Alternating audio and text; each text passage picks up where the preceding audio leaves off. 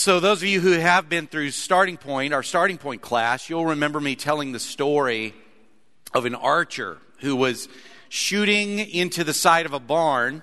And on the side of the barn, there were multiple targets on that barn. And there was an arrow like smack dab in the middle of every single bullseye. And so somebody came upon this archer and just saw that. And he was a good distance from this barn. So no matter how good you are, just to be so precise is just unbelievable.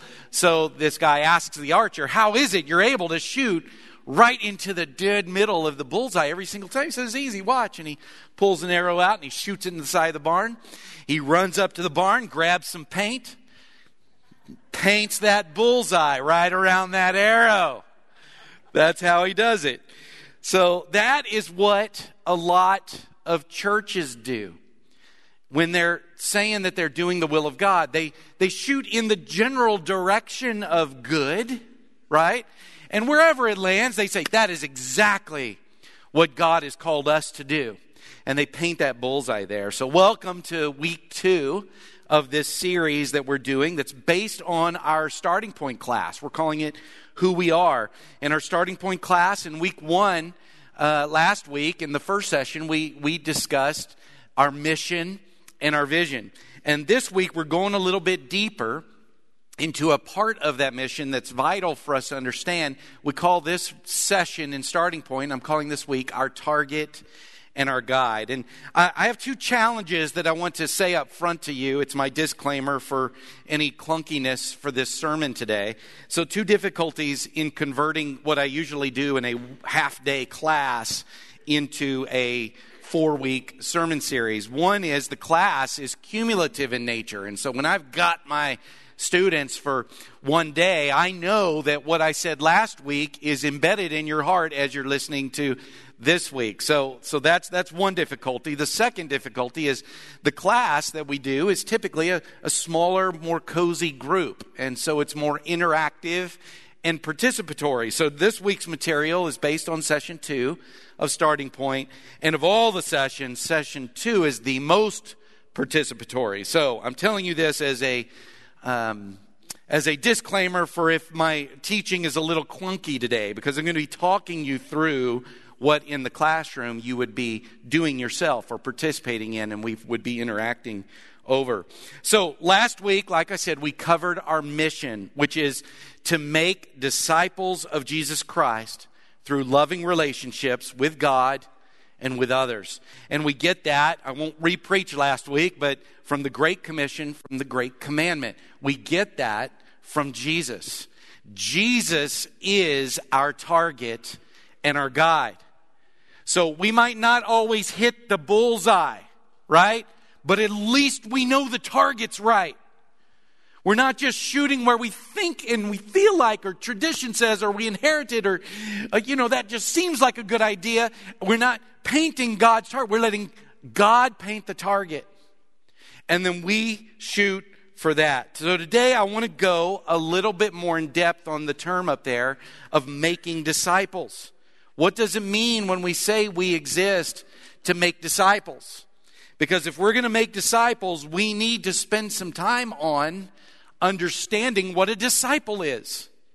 Right? If that's the commission, then what is a disciple? If we're going to become that, and then we're going to help others become that, we want to have a deep understanding of what a disciple is. So another story that I tell at the beginning of this session in the class, I'm just saying that because if you've been through recently, you've just heard this story. But it's a story about that I heard a preacher preach one time. And he heard it from some 19th century philosopher. But anyway, he said there was a man walking on some old township, and he goes by a storefront that has a window, and in the window there's a customer talking to a man, behind his little desk, and there's a sign behind him that says "Pants pressed here." And this gentleman looks down at his trousers, and much like mine, he goes, I could use my pants pressed. So he goes inside. He goes to the little side room, and he takes off his pants, and he opens the door with his pants and calls the worker over. And the worker, the customer's gone, and he looks at him, and with a little bit of confusion, he comes over and he says, "Yes, sir, can I help you?" And he says, yeah, I wanted to get my pants pressed, as he, head nods over to the sign. And the guy raises an eyebrow and then looks at the sign and goes, oh, sir, I'm so sorry. We don't press pants here. We make signs. Okay. So what that story, when I heard it from that preacher, what that inspired me to think of is, you might have noticed that outside we have a sign out there, right there where all the traffic goes by. And I think that sign makes a pretty big, bold, audacious claim. It says, Church of Christ. So presumably what that means, if that sign is outside of this building that we meet in, that if somebody came into the place that puts a sign up like that with that kind of label, that they're going to find a people that are of Christ, right? So that whatever atmosphere Jesus Christ created around him when he walked the earth 2,000 years ago, that should be the atmosphere that they find among a group of people who would put a sign up outside of their meeting place. Whatever heart Jesus Christ embodied when he was here is the heart that these people of Christ should embody.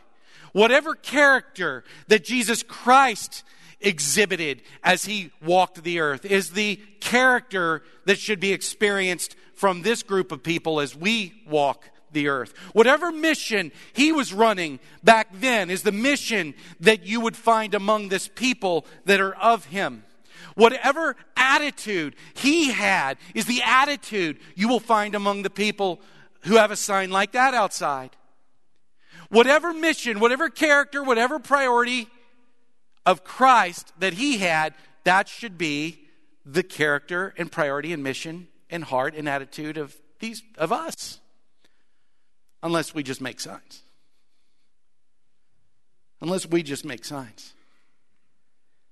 So that made me think of an idea, of one of my $1 million ideas. This one I couldn't actually ever do because it would take omnipotent power. Because the name of the company would be the Omnipotent Sign Company. And I would go around to churches and I would sell them signs, if they dared, that said Church of Blank. And this omnipotent sign, once you put it in front of your church building, it will omnipotently and accurately put the word that will accurately describe what you'll actually find inside that building with that group of people. So when I'm at Starting Point, I say that and I ask my crowd, I'm not going to be asked, this is the limitation today, but I ask them, what kind of signs would you see in our world? If that was the case, if a bunch of churches here in town or in this nation or in this world had these signs. And so based on your experience of churches or your impression of churches and even this church, what kind of signs would we see? And they say all kinds of things. One, like nice, Church of Nice. That church is so nice. The people are nice, the elders are nice, the preacher is nice, all the ministers are just so nice. Church of Nice. But then they throw out, invariably, they throw out a bunch of others. They might say Money, Church of Money. Why, when I ask? Well, it just seems like they're always really talking about money, and it seems like all they want your money. Church of Entertainment comes up. Church of Tradition comes up. Church of the senior pastor comes up. All kinds of different things. You can imagine they come up. And so see, we're missing out on this because we get to know each other by talking about that and sharing about that. But we do that, and then I end this little part of the class by saying, if there were such a thing as an omnipotent sign, and we had the guts to purchase one and put it outside, I would go by that sign all the time, and I would pray.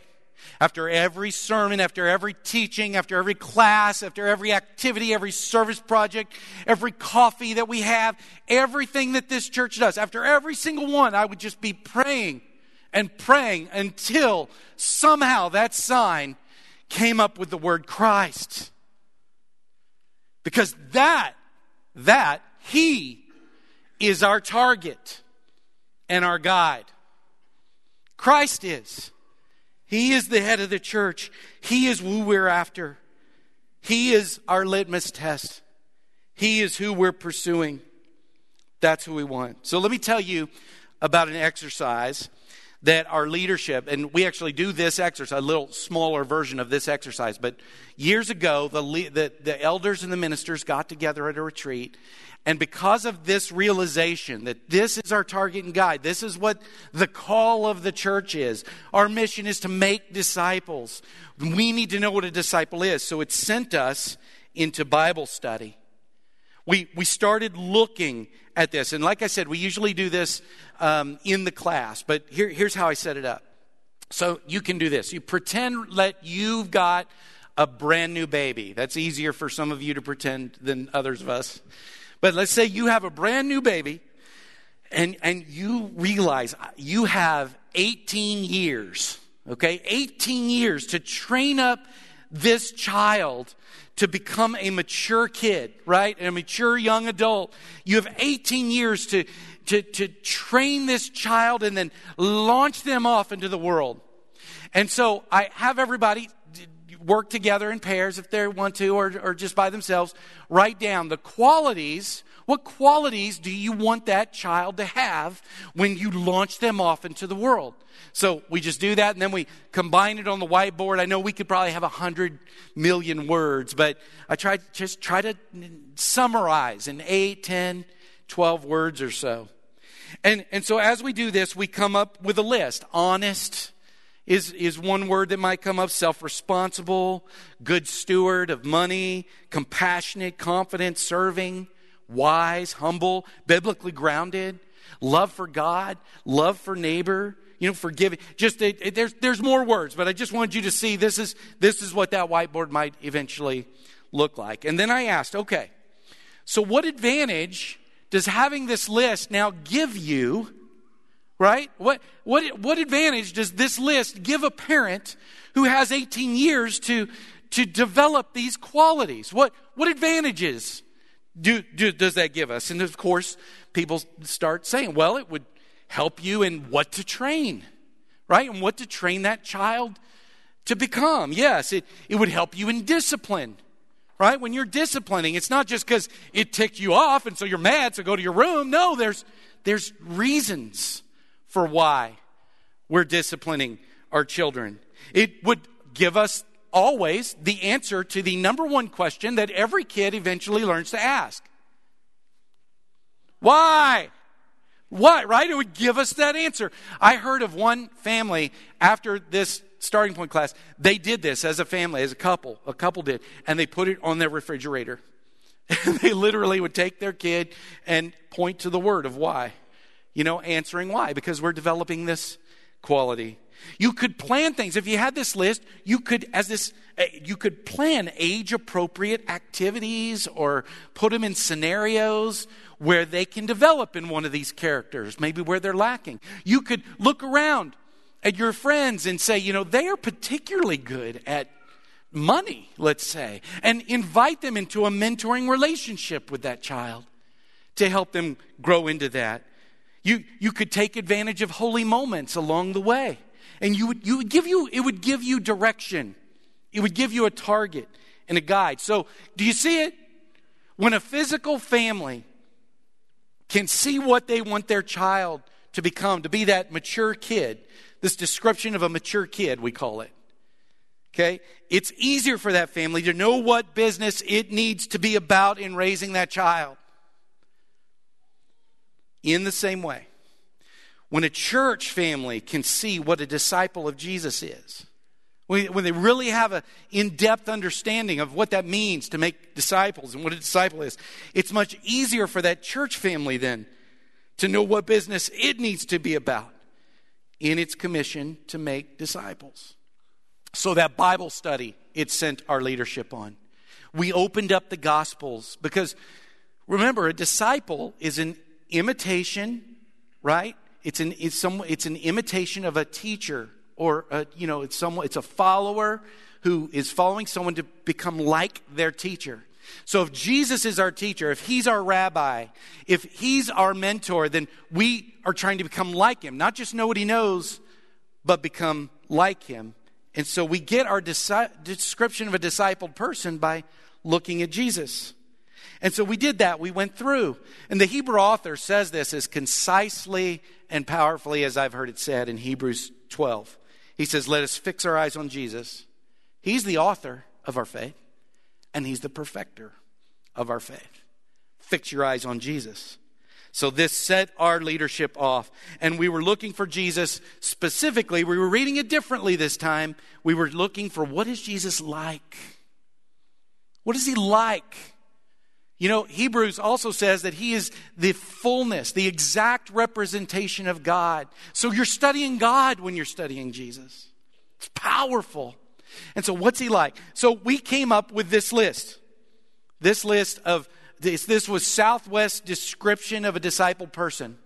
And if we did this was years ago. If we did this again, we might come up with some different words that are maybe more culturally relevant for us today. That what words you come up with are not necessarily as important as the source that you're looking at to get those words, to capture what is a disciple. Back when I was in youth ministry, which is when I learned to do this, okay, me and my coworker, Twan Moore, we sat down and did this same exact exercise. We were led right through it, and we came up with these words. That a disciple of Jesus is prayerfully dependent, because we saw Jesus was prayerfully dependent. That a disciple of Jesus has uncompromising integrity, because Jesus had that. That they're defined by loving relationships, because Jesus was. Living worship, sacrificial stewardship, a passion for Scripture, and an evangelistic persistence. Now, this is 3 decades ago, so that, we might use different words, but you see, and we had a cheesy acronym, see it, PULSE, taking our spiritual pulse.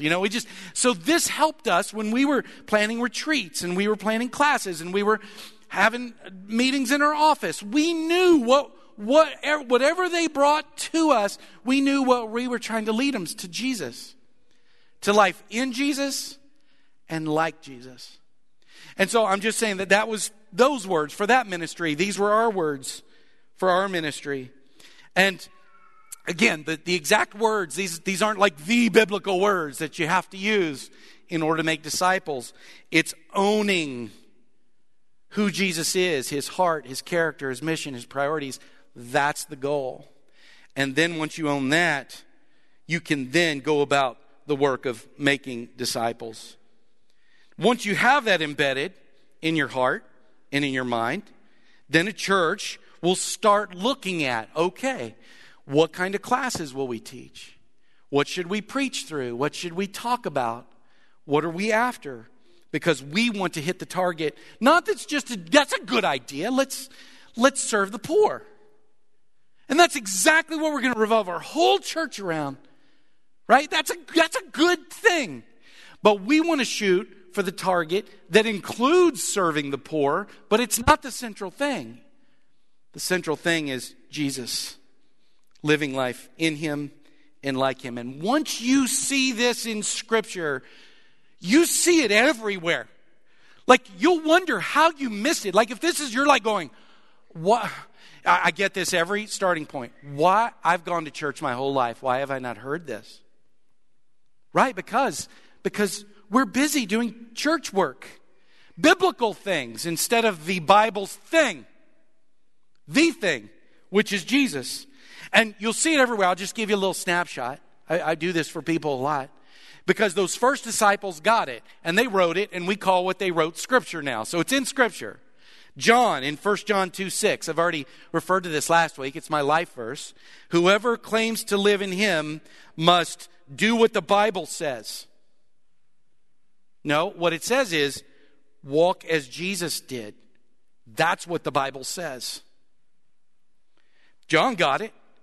Peter got it in his little letter, 1 Peter 2. He says, to this you were called, because Christ suffered for you, leaving you an example that you should follow Scripture. No, that's not what it says. This is Scripture. And what Scripture says is follow in his steps. I'll make a point here. Don't be scared. So John got it. Peter got it. Paul got it. 1 Corinthians 11:1. He says, follow my example as I follow the Bible. Nope, he didn't say that. He says, follow my example as I follow the example of Christ. And Jesus himself said it in John 13. I have set you an example that you should do as I have done for you. Now, why am I contrasting that with following the Bible? Shouldn't that be the same thing? Yes. But oftentimes, for too many churches, it's not. It's not. We use the word biblical. You want to be biblical when we should be, according to the Bible, be saying you want to be Christ-like. And there's a huge difference. It's just a little bit of mission drift that can totally mess up a church and make it about rules and legalism and getting things right. And you'll approach Scripture, and we did a whole series on that. You'll approach Scripture differently. You're supposed to be approaching Scripture to find Jesus.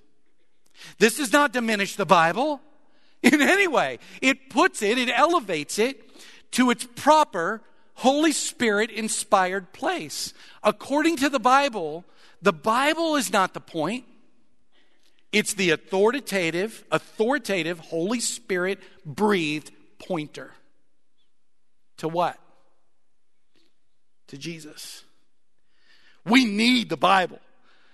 We do want to be people of the book. But if you're a person of the book, you're going to end up a person of Christ. And there's a difference. Jesus is our target and our guide. So let me ask you this. If Southwest wants to make disciples, right? It wants to do this. What would we teach and preach? What would we initiate? What programs would we initiate? What would we ask of each other if our goal is to live life in and like Christ? What would we ask of each other? If you were a new member and you were going to place membership with this church, what would you expect the leadership to expect of you? If the goal is the most abundant life available, and that's life like Christ. These are the kinds of questions your leadership asks all the time. It's embedded in us. This is how we go about doing what we do. When you ask, why are they doing that? If the answer isn't because it makes disciples, we're doing something wrong. We're mission drift. We have drifted. This is our target. This is our guide. We want to create the kind of environment that if you put a human being in it, they would be in a space that would encourage them to grow in their life in Christ and like Christ. We want that, and we want that for the whole world because that's our calling. So I hope this explains. Listen, there is so much more to say on this. There's so much more to say. And lucky for you, we did say more about it. And so in the starting point manual, I always give this to everybody. I'm going to give it to you. Do you see this little web address that Craig just put up there? Back when we first were kind of getting our minds and our hearts around this, and we were transitioning from everything we were doing that's good to hopefully God's thing, and we're still growing in it, and we still mission drift, okay? It's a journey for sure. But we marked it for over a year. We preached a sermon series called The Restoration of Discipleship. For some of you, that word restoration triggers a movement that we're a part of. The restoration of the church is how we've always thought of it. We want to go back a step to restoring the church comes when you restore discipleship. Jesus says, when he's talking to Peter, we talked about this last week, he says, I will build my church. See, that's not our job. We don't build the church. He gave us a commission. He says, I'll build the church. His commission to us, you make disciples. You make disciples. That's your role. You do your role. I'll build my church. Isn't that beautiful? He joins us to that. He invites us to that. So I encourage you, you don't have to listen to the whole year of sermons. We did a mini series on each of these qualities, but I especially encourage you to go and listen to the first two of this series. The first one was one of our elders, Jerry Morgan, commissioning me to do this study in this year-long sermon series. And then the second one is me introducing that sermon series. So if you want more of this, you may not. You may just be going, amen, praise God. This is going to clear things up for me. That's great. But if you need more of that, we preached through more. So here's how I want to finish. First of all, let me just ask our elders and our ministers and their spouses to go ahead and move around the room. You know, we do this every week. It's a little awkward for them, but they do this so that it's not so awkward for you to know who it is that's saying, hey, we love you and we're here for you. So if you've got more questions about Jesus or about joining a church, or if you want this Jesus in your life and you want to be baptized into Christ, that's what they move around here for, just to let you know. We're here for you. If you just need a touch or a prayer, that's what they're for. But here's what I want to say, and I always say this in Starting Point because I think there's a real danger here when you look at a list like this. These qualities right here, we didn't just take these and make these a checklist, right? We didn't just take this, what for some people is a new approach to Scripture. It's an ancient approach, but it's new to some people. We didn't take it and go, aha, okay, I need to look at what Christ is like. I need to pull that out. Then I need to be like Christ in order to get to heaven. Right? And everywhere I'm not, where I'm falling short, I need to be afraid. Okay, this isn't a checklist. This is a way of life. Jesus said, I have come that they might have life and have it to the full. He gives you eternal life. You have forgiveness, but he also, in the meantime, wants a bit of that kingdom to break in now. That's why he says, pray, let it be here on earth as it is there in heaven. And so he wants you to ever increasingly grow in kingdom living, in being a kingdom citizen towards, and he modeled for us what that looks like by coming down here and living it out. So this is why we have Scripture. It's why it's been saved for us through the generations, because in Jesus we have eternal life and life to the full. So these qualities aren't a checklist that you got to get right in order to succeed and get to heaven. We don't become like Christ in order to be forgiven. We become like Christ because we're forgiven. And this, we believe, is the best possible life. That's why we do it. This is so important because the call of Jesus is not a call from the rules of the law to a new set of rules from the New Testament. That's not anywhere in Scripture. So before we make this a duty rather than a calling, a new set of rules rather than a way, let me just ask you this to take some of that pressure off. So go back to that little baby, all right? It's a big responsibility, right? Just like discipleship. The target we're after, it's a big responsibility for us as a church to make disciples, right? It's a big job. It's intimidating. No more so than having that baby. In 18 years, I got to launch them off well. So let's say for these next 18 years, you parent perfectly. I heard a couple chuckles. No one will, but let's say you do. That you do it perfectly. You never miss a holy moment. You never discipline out of anger or frustration. You never accidentally, you also live the way you're trying to teach them, right? You do everything perfect. Nobody will, but let's say you do. 18 years of perfect. You invite the perfect mentors into their life and it goes beautifully. Everything right as a parent for 18 years. Let me ask, can you then guarantee that your kid will end up being that mature kid? No. You can't. What does that mean? Here's what it means. Everybody, take a deep breath. Take a deep breath and hold it. Ready? Pull it in, really. Okay, let it out. It is not on you.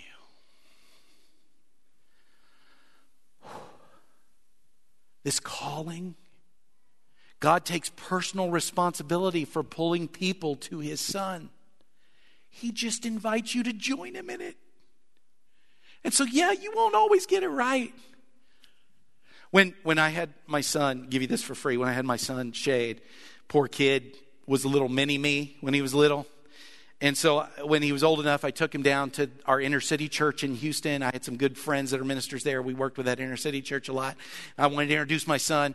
And one of the ministers there, Charlie Middlebrook, a minister there and a mentor of mine, he grabs that kid and it's just awesome. And he says, Brian, I'm having some difficulty. And I said, what is it? What's wrong? He goes, how a kid can be so cute and still look so much like his daddy.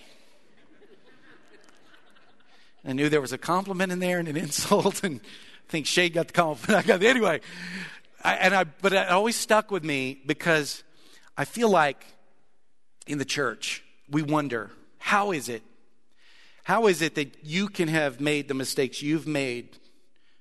You can have your past. You can have your spiritual inadequacies and handicaps and still look so much like Jesus. I'm not really sure how to reconcile it. All I know is Colossians calls it one of the mysteries of the gospel is Christ in you. It's Christ in you.